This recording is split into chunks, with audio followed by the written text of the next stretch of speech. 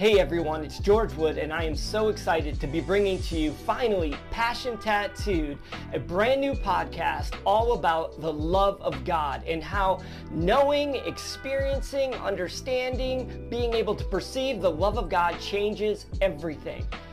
And I was able to sit down and start this podcast with Mr. Brian Simmons. He's the lead translator of the Passion Translation Bible.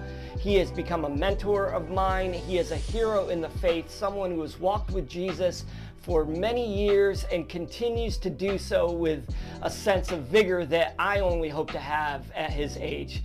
And let me tell you, we get into some really deep conversations. We go beyond the surface level, the love of God type of stuff that you see on a magnet that's on a refrigerator. We talk about things like death, dying, disease. We talk about what do you do in trauma? What do you do as a leadership team when everything falls apart?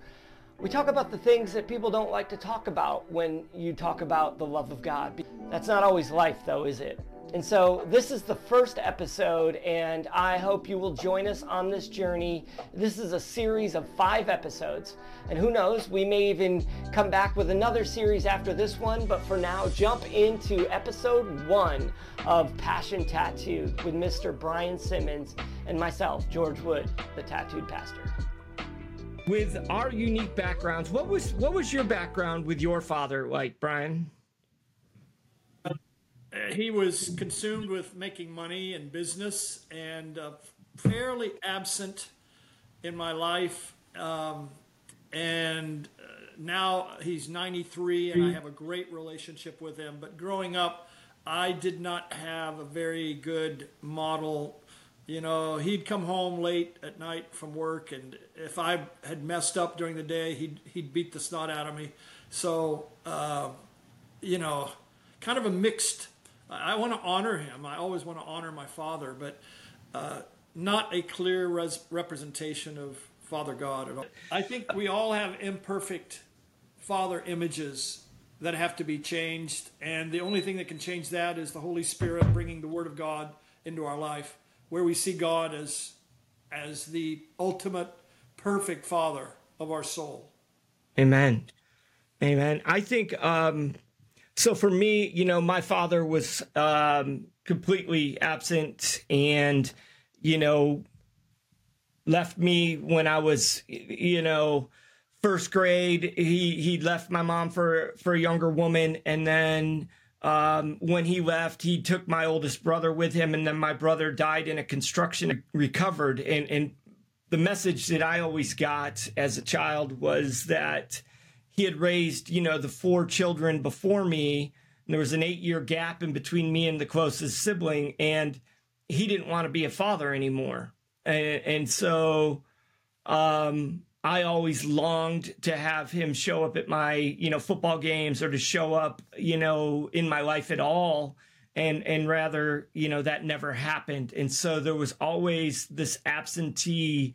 I never knew what a father was. I remember watching a TV show as a kid. I don't remember which TV show it was, but saying, you know, can't we just be normal like that family on TV, you know, because I had no concept, you know, and, you know, my family being like, well, that's not normal either. I never had no concept of family. I never had any concept of father. And so for me, the only way that I knew how to get any type of love at all was through, you know, whether it was overachieving in things, or whether it was, you know, later became drugs and alcohol.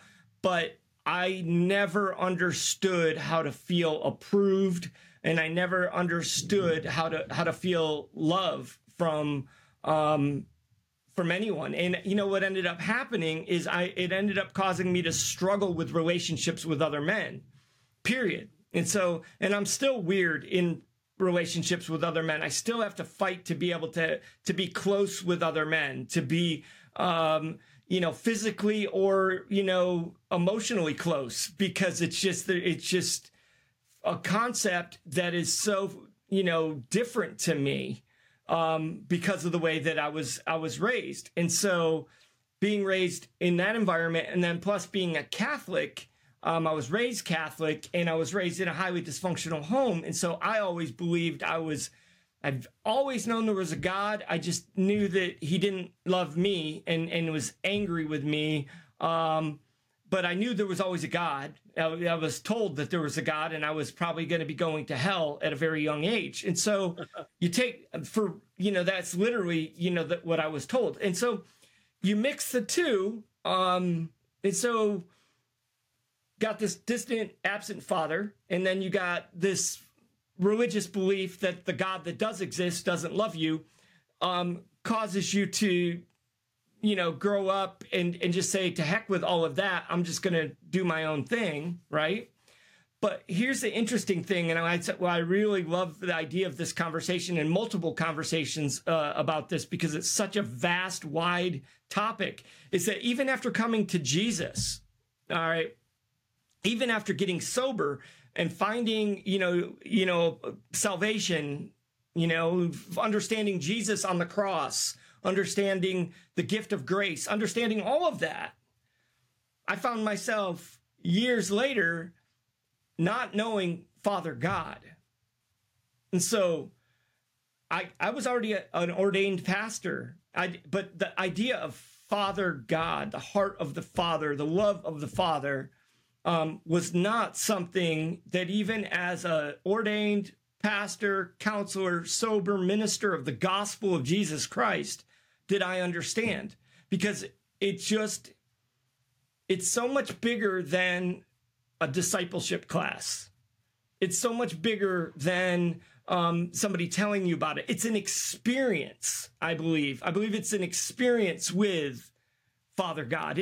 I believe that to some degree, the heart of the Father is actually an extension of the kingdom of God.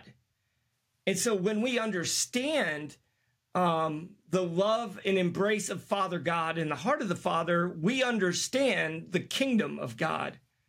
Because love is just, I don't know, man. I just think it's just the most powerful moving force in the universe. And what greater kingdom than it's really the kingdom of love, right? It's just powerful. Well, you really nailed it. And I think as men and women, of course, but the lack of affirmation from a father, you think about the love languages that has been popularized in today's Christian culture. One of them is focused attention. And the best thing a father can do for a son or daughter is to focus attention. And that's one of the love languages of people. I think my middle daughter, that's her love language. Just time spent with focused attention. Just me, just her, to ride in the car, go to the store together, to sit on the couch, ask her how her day went. Those are the things that I see filling her tank. Well, think about it with God. Does he not give us focused attention? Does not our Father give us focused attention? And then another love language is touch. And thankfully, we have the Holy Spirit who touches our emotions, touches our heart. And the Father's embrace, like you mentioned the prodigal son story, it's actually the prodigal father. Prodigal just means excessive. Of course, the son was excessively sinful like we were. But the excessiveness of that story is the extravagant love of the Father, how he searched him out. He was waiting. He saw him a long ways off. Everything in that story brings God's touch and his meaningful love languages into our life. I'm so thrilled to handle the Word of God as a Bible translator, and I'll never forget. People ask me, what was one of the highlights? Prodigal son. I felt like I was there, George. I was there when the son came approaching the father running after him with his, kicking his heels and jumping for joy that his son was coming home. And the moment they embraced, it's like I could smell the dirt and the grime on the son. And the father kept kissing him. The Greek text means over and over. He didn't just kiss him. He kissed him over and over. He smothered his son with kisses. So there's that touch. There's that focused attention. And he served the son that came back. He he made a feast just for him, and it riled up the religious spirit of the older brother. But everything about the Father's love is extravagant, and we're suspicious in our heart that when the Father knows who we really are, he'll turn away from us. And that suspicion has to be crushed. And that's why we, as men, have problems with other men, because if we've had a poor male father image issue, then we project it onto our relationships with other men, and we think, well, if they find out about me, they're out of there, they're going to use information against me. And that suspicion that we have deep in our heart that Father is, that there's a mean streak, or there's abandonment down the road, or that it's not all what he says is true. Like I had experience with my father where I had so many broken promises, and I had to learn not to trust and not to believe him. When he would tell me he'd come to the game and he never showed up, or he would pick me up at school and I'd end up walking a couple miles home because he had a business engagement and never told me. And broken promises, it made me bitter down deep towards my father because, I just couldn't believe his words. And we project that, I did anyway, onto God's words. Like, wow, how can I believe that it's all that good to be true, And over time, I've walked with Father God for 51 years, 52 years as of August the 8th. And I've found that he is trustworthy, he's faithful. So we have love languages, but let me tell you, I could be wrong, but here's what I believe, George. I truly believe God has a love language, and it's trust.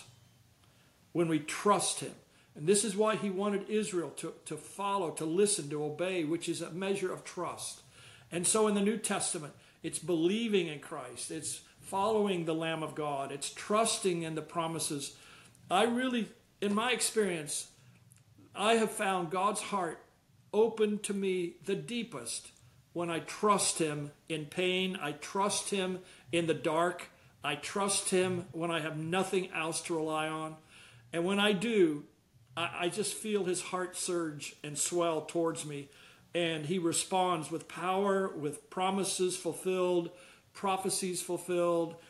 So to trust the love of God.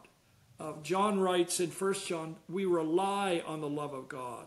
I like that. And so Father God is waiting for us to start trusting his love more.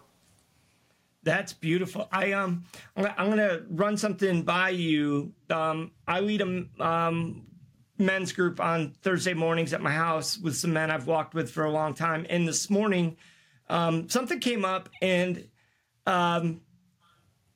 it's kind of a shocking statement, but to some degree, God is a figment of our imagination, in the sense that we can believe the creed, we can believe everything about God, but how we picture God in our head is our imagination. And so when we understand that the God that's in our imagination was created by us, we have to somehow figure out how do we take that created figment of an imagination to align it with the true heart of the Father. Because when you come from a really broken background and you have a lot of baggage, there's a good chance that figmented God imagination isn't actually aligned with the true heart and of the Father God. And so when we know that trust being one of the love languages of God, part of why we don't trust is because that figment imagination is incorrect. Well, we got to get the right picture. We got to get the biblical model. And like all of us, it's the renewing of our mind. It's the transforming of our heart, our attitudes, our thoughts. And I think I wanted to mention also, George, I think the Old Testament concept of God is a blurred image in our minds. That, we have a view of God that can be austere, distant, a little hard to please, quick to punish, when those things are not true. And then there are some people who actually say, don't even read the Old Testament. It's a different God than the God of the New Testament. And that's heresy. That's just not right at all. The God of glory is the Father of our Lord Jesus Christ. And Jesus models perfectly the Father's heart to us. So we can never interpret Father God apart from the image of Christ, apart from the love example that Jesus has given us, because he's the Son of God. He represents fully.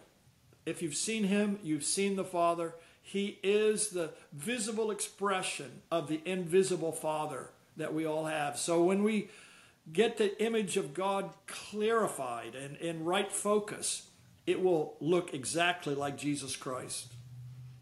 It's interesting because when trauma can often shatter a sense of our identity, the brokenness that happens to us.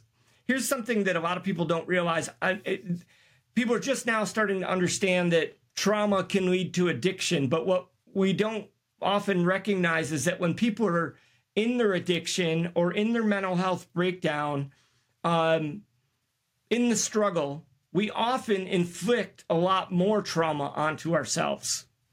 And so there's the trauma that led to our broken self-image, but then there is this whole other version of brokenness that happened afterwards. And so being able to restore oneself can only begin with understanding who the Father truly is, because then the Father, and this is where that acceleration comes in, when the true image of the Father can speak into that broken vessel of a man, that person who's been through whatever, no matter where that trauma may have come from, those words can accelerate the healing. Those words can awaken me to my true self once again, which in my brokenness and in my trauma, I've become asleep to who I really am, or blind to who I really am, whatever metaphor works best. But the reality is the true heart of the Father, the reason accelerated transformation can happen, and it can only happen through the true version of the Father speaking that love language, that love, word of love into us. And I believe that that's when identity can be restored. That's when healing can begin to happen, and recognizing, our value as human beings. I look at it this way. It's like confirmation, affirmation, recognition, and validation cannot be overstated. It cannot be overstated. Absolutely. And man, amen. My heart's just jumping with excitement as you share these things. One of those five love languages, coming back to that, one of them is words of affirmation. Yes. And as I found in my life, I had so many words of put down, so many, and legitimately, I was just not a good person. I'll just put it that way. Everything about me was bent towards evil, and I kind of embodied the words that were spoken over me. But when I became a believer and the love of God and those words of affirmation, I remember years back we were in the jungle as missionaries, and I had a cassette tape. Remember those? I had a cassette tape with, I think it was Bill Bright, was reading some of the scriptures of Psalms and different things about God's heart for us, and it had some music in the background. I would play that tape until it wore out. I'd go to bed at night playing that because I felt so weak as a missionary, so unable to change anybody's life, let alone the people that I was sent to minister to. So I needed those words of affirmation. And here I am, 72 years old. Guess what? I still enjoy it when my wife likes my breakfast. When I cook her breakfast and she likes that, I love it. It was like worth getting up early, preparing all the omelet, the vanilla cinnamon pancakes that I make her and all that stuff. Because, not that I was wanting a reward necessarily, but it made everything worthwhile. And that's what God's word does to us. It makes our trauma, it makes our pain, it makes the pressure of life worthwhile. because we have something better. We have, on the other side of this, we have a loving Father that celebrates you because you woke up today, not because you do anything good or great. You just woke up, you got out of bed today, and you hear an attaboy. You know that the Father loves you just because you live, move, and have your being in him. Amen. As we think of it in those terms of, the word of affirmation, I think another thing that can happen is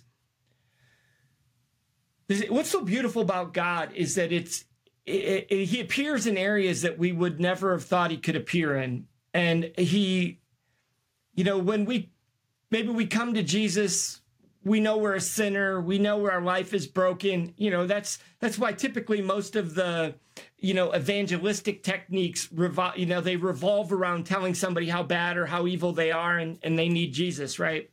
But the reality is sometimes it's just the way that we live and how we see other human beings. And it's not necessarily evil or not evil. It's just the way that we look at relationships, or the way that we trust or don't trust people, the way that we communicate with others. They're just, it almost is like who we are. And so it's not like an evil, sinful condition. It's just, I don't trust other human beings, or I look at relationships as, marked by what they bring to me or what they don't bring to me, how we value them. And I think one of the most powerful things about and that's why a lot of people that don't understand the true heart of the Father, even as Christians, still struggle with these things. And this is why it's so powerful about understanding the heart of the Father will cause you to reframe how you view relationships and how you trust, or, how you view trust. Understanding that heart of the Father, instead of so often people come to be a Christian and they make this long list of sins they got to stop doing, or things they got to stop, believing in, or whatever it might be. But it's like a checklist. But the reality is understanding the belovedness of the Father towards you, the heart of the Father towards you. That is what causes you just to reframe the way you look at life and relationships and everything around you, not because of a checklist of rules or things you shouldn't do to be a good Christian, but because you feel loved, you feel accepted, and you don't have to look skeptically at everything. You don't have to be insecure towards everything. You don't have to have constant anxiety that the world is going to be pulled out from underneath you, because you understand the heart and love of the Father in a way that reframes all of that, which transforms all of that. And it changes every aspect of your life. And I want to kind of slightly add one thing to that, is how we see others, relationships, etc., but also how we see ourselves. Religion will tell you that you're a worm, that you're a sinner in thought, word, and deed every day. And you know what? The heart is deceitful, desperately wicked, Jeremiah 17:9. That's the old life, though. That's the old. I have a clean heart. I have a new heart. My heart is not just desperately wicked. My heart is refreshed, renewed, restored day by day by grace. I have Christ living in me, and I'm telling you, I'm not perfect, of course, no one is, but how we view ourselves radically changes. There's such a reverse humility that actually is pride. When we focus on ourselves, and we put ourselves down, and we focus on the trauma, we focus on every failure of our life, keeps us up at night, that's self-condemnation. But the Bible says there is now, therefore, no condemnation.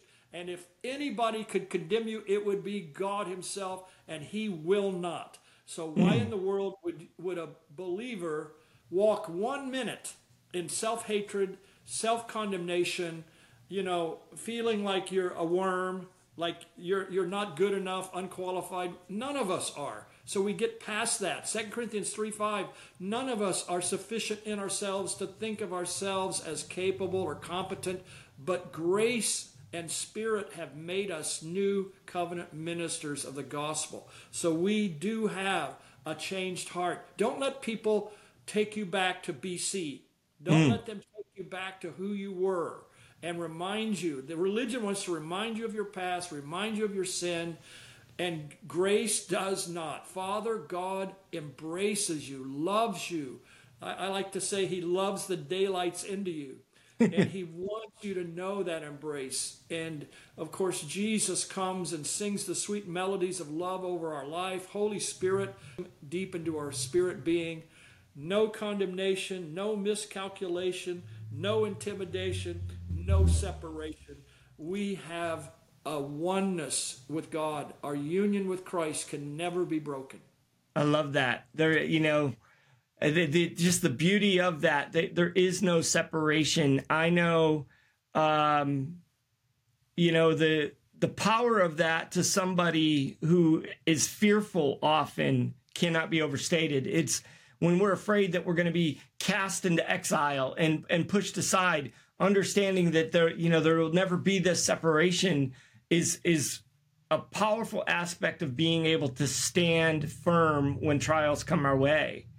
One of the things I love about what you just said, you were talking about, don't let people bring you back to the BC. Don't let religion bring you back to the BC. But I would even go a step further and say that with the Father's heart, he allows us to transform our past. Okay, it's the power of the testimony, right? That he loved not them lives is to shrink from death, right? The blood of the Lamb and the word of the testimony. But it's even more than that. When we see in Scripture, we see in Romans 8 where it talks about that it, will bring all things together for the good of God for those who love Christ Jesus. I don't think it's just for in the middle of our issue, like that's a good verse to look to. I think we can actually know the heart of the Father and know that everything has already been brought to the good of Christ. So all that I've been through has already been brought into the good of Christ Jesus. So all of my experiences, all of the pain that I've been through, it's already been made new. It's already been brought good, transformed into something that is good. So it's not just that I can look at my life and look at the struggles that I might go through or that I am going through. I can look at everything that I have been through and I can recognize that that has already been transformed. And there is a purpose from that transformation, from the pain that I've been through, that is already done. And that is the heart of God. Boom. Yeah, the Puritans always taught that God doesn't love the lovely. God's love makes you lovely in his eyes. And, to know that, it's like everything you and I are saying here today, which is so incredible. It's all in Romans 8 and Luke 15. If those two chapters, if people would just read that, Romans 8, man, drop the mic. It just shuts the door to every self-condemnation. It mentions about all things working together, which is what you were just saying, that God redeems the trauma, redeems the pain, and makes something beautiful out of it. Nothing could be better than those two chapters, except maybe Song of Songs, but we'll do that some other day. Yeah. I don't think people fully grasp how powerful love is in this universe. And I think as human beings, we are more susceptible to understanding rules and regulations and black and white. Love supersedes all of that. I believe that understanding, when we look at all the different people in our lives, parents and friends and communities that, their love impacts us. The love of the Father, I had this image earlier this week, Brian, when I was praying about this meeting. I had this image of almost like a pyramid. And instead of like from the base up, it's from the point down. And at the point is the love of the Father. And it's like singular focus and power as the point. Everything underneath that has to be multiplied in order to equal that point. And it still can't equal that point. So where you got the love of the Father, it takes, to feel that it's going to take, 10 good friends or good parents. It's like everything has to be multiplied to equal that one point, which everything trickles down from that. And so when we don't understand that, or when we don't feel that or know that about us or know that about God, we try to live without that point of that pyramid. And we try to fill the love that we all need with other things. But that point, that singular focus of the love of God, the heart of God for us, when we come to know it, can just abolish everything. It just supersedes all other love that we have. And that's why, like, everything accelerates when you know that the heart of the Father for you, it just accelerates all other things because it is so much more powerful. I think we're created. We're supposed to, as children, we love our parents, or we're supposed to feel that love of our mother and the love of our father. And we know that that is, an image of the love of God, that it comes short, but it's still supposed to be like the image of the love of God for us. But imagine, that power of God, creator God, is so much more powerful. It's that pinnacle, that point of that pyramid that just supersedes all other relationships and all other things, which is why no matter how broken a person's life might be, if they can grasp that point, they can be healed. Wow. Man, you have said it. You dunked it right there. Boom. Wow. That is so true. I just love Papa God, Father God, Abba. There's some scholars out there saying that Abba isn't really as endearing as, they're crazy. Abba is an Arabic word. Is a word that a little infant would say about his daddy. Yeah. And, there's no reason why we couldn't call him Papa or Daddy or Abba, Father. Whatever term you want to use is still going to come short of how beautiful and glorious his love is for us. He fathered us. We're born from above. We have life out of his very womb, out of his very being. He created us out of love to be loved. And as soon as we get that, the sooner we'll walk into emotional wholeness, healthy relationships, and authentic new covenant ministry. Amen. Amen. We'll end on this. And we're going to continue these conversations. And I hope the microphone worked. So hopefully everything we got here today. But I'm going to end with this, though, and maybe next time we can talk about this. Before Jesus enters into ministry, he comes out of the water and hears Father God say, "This is my beloved Son, in which I am truly pleased," which empowers him to go into the desert, empowers him to face Satan, the devil, and come out on the other side victorious and begin his public ministry. And so next time, let's talk about that word over Jesus, that my beloved Son, and how that empowered Jesus. And it happens again, but at that juncture, gave him everything he needed to go into the desert. And the wonderful thing about it is that it says, "In him I am well pleased." And then Paul, 45 times in the book of Ephesians, says, "In him." Yes. So we are in Christ. And so that way the Father's well pleased with us. So those words are absolutely true of us as they were of the Lord Jesus, because we are in him. Amen. Amen. Well, awesome, man. I thank you so much for your time, Brian. You're an inspiration to me.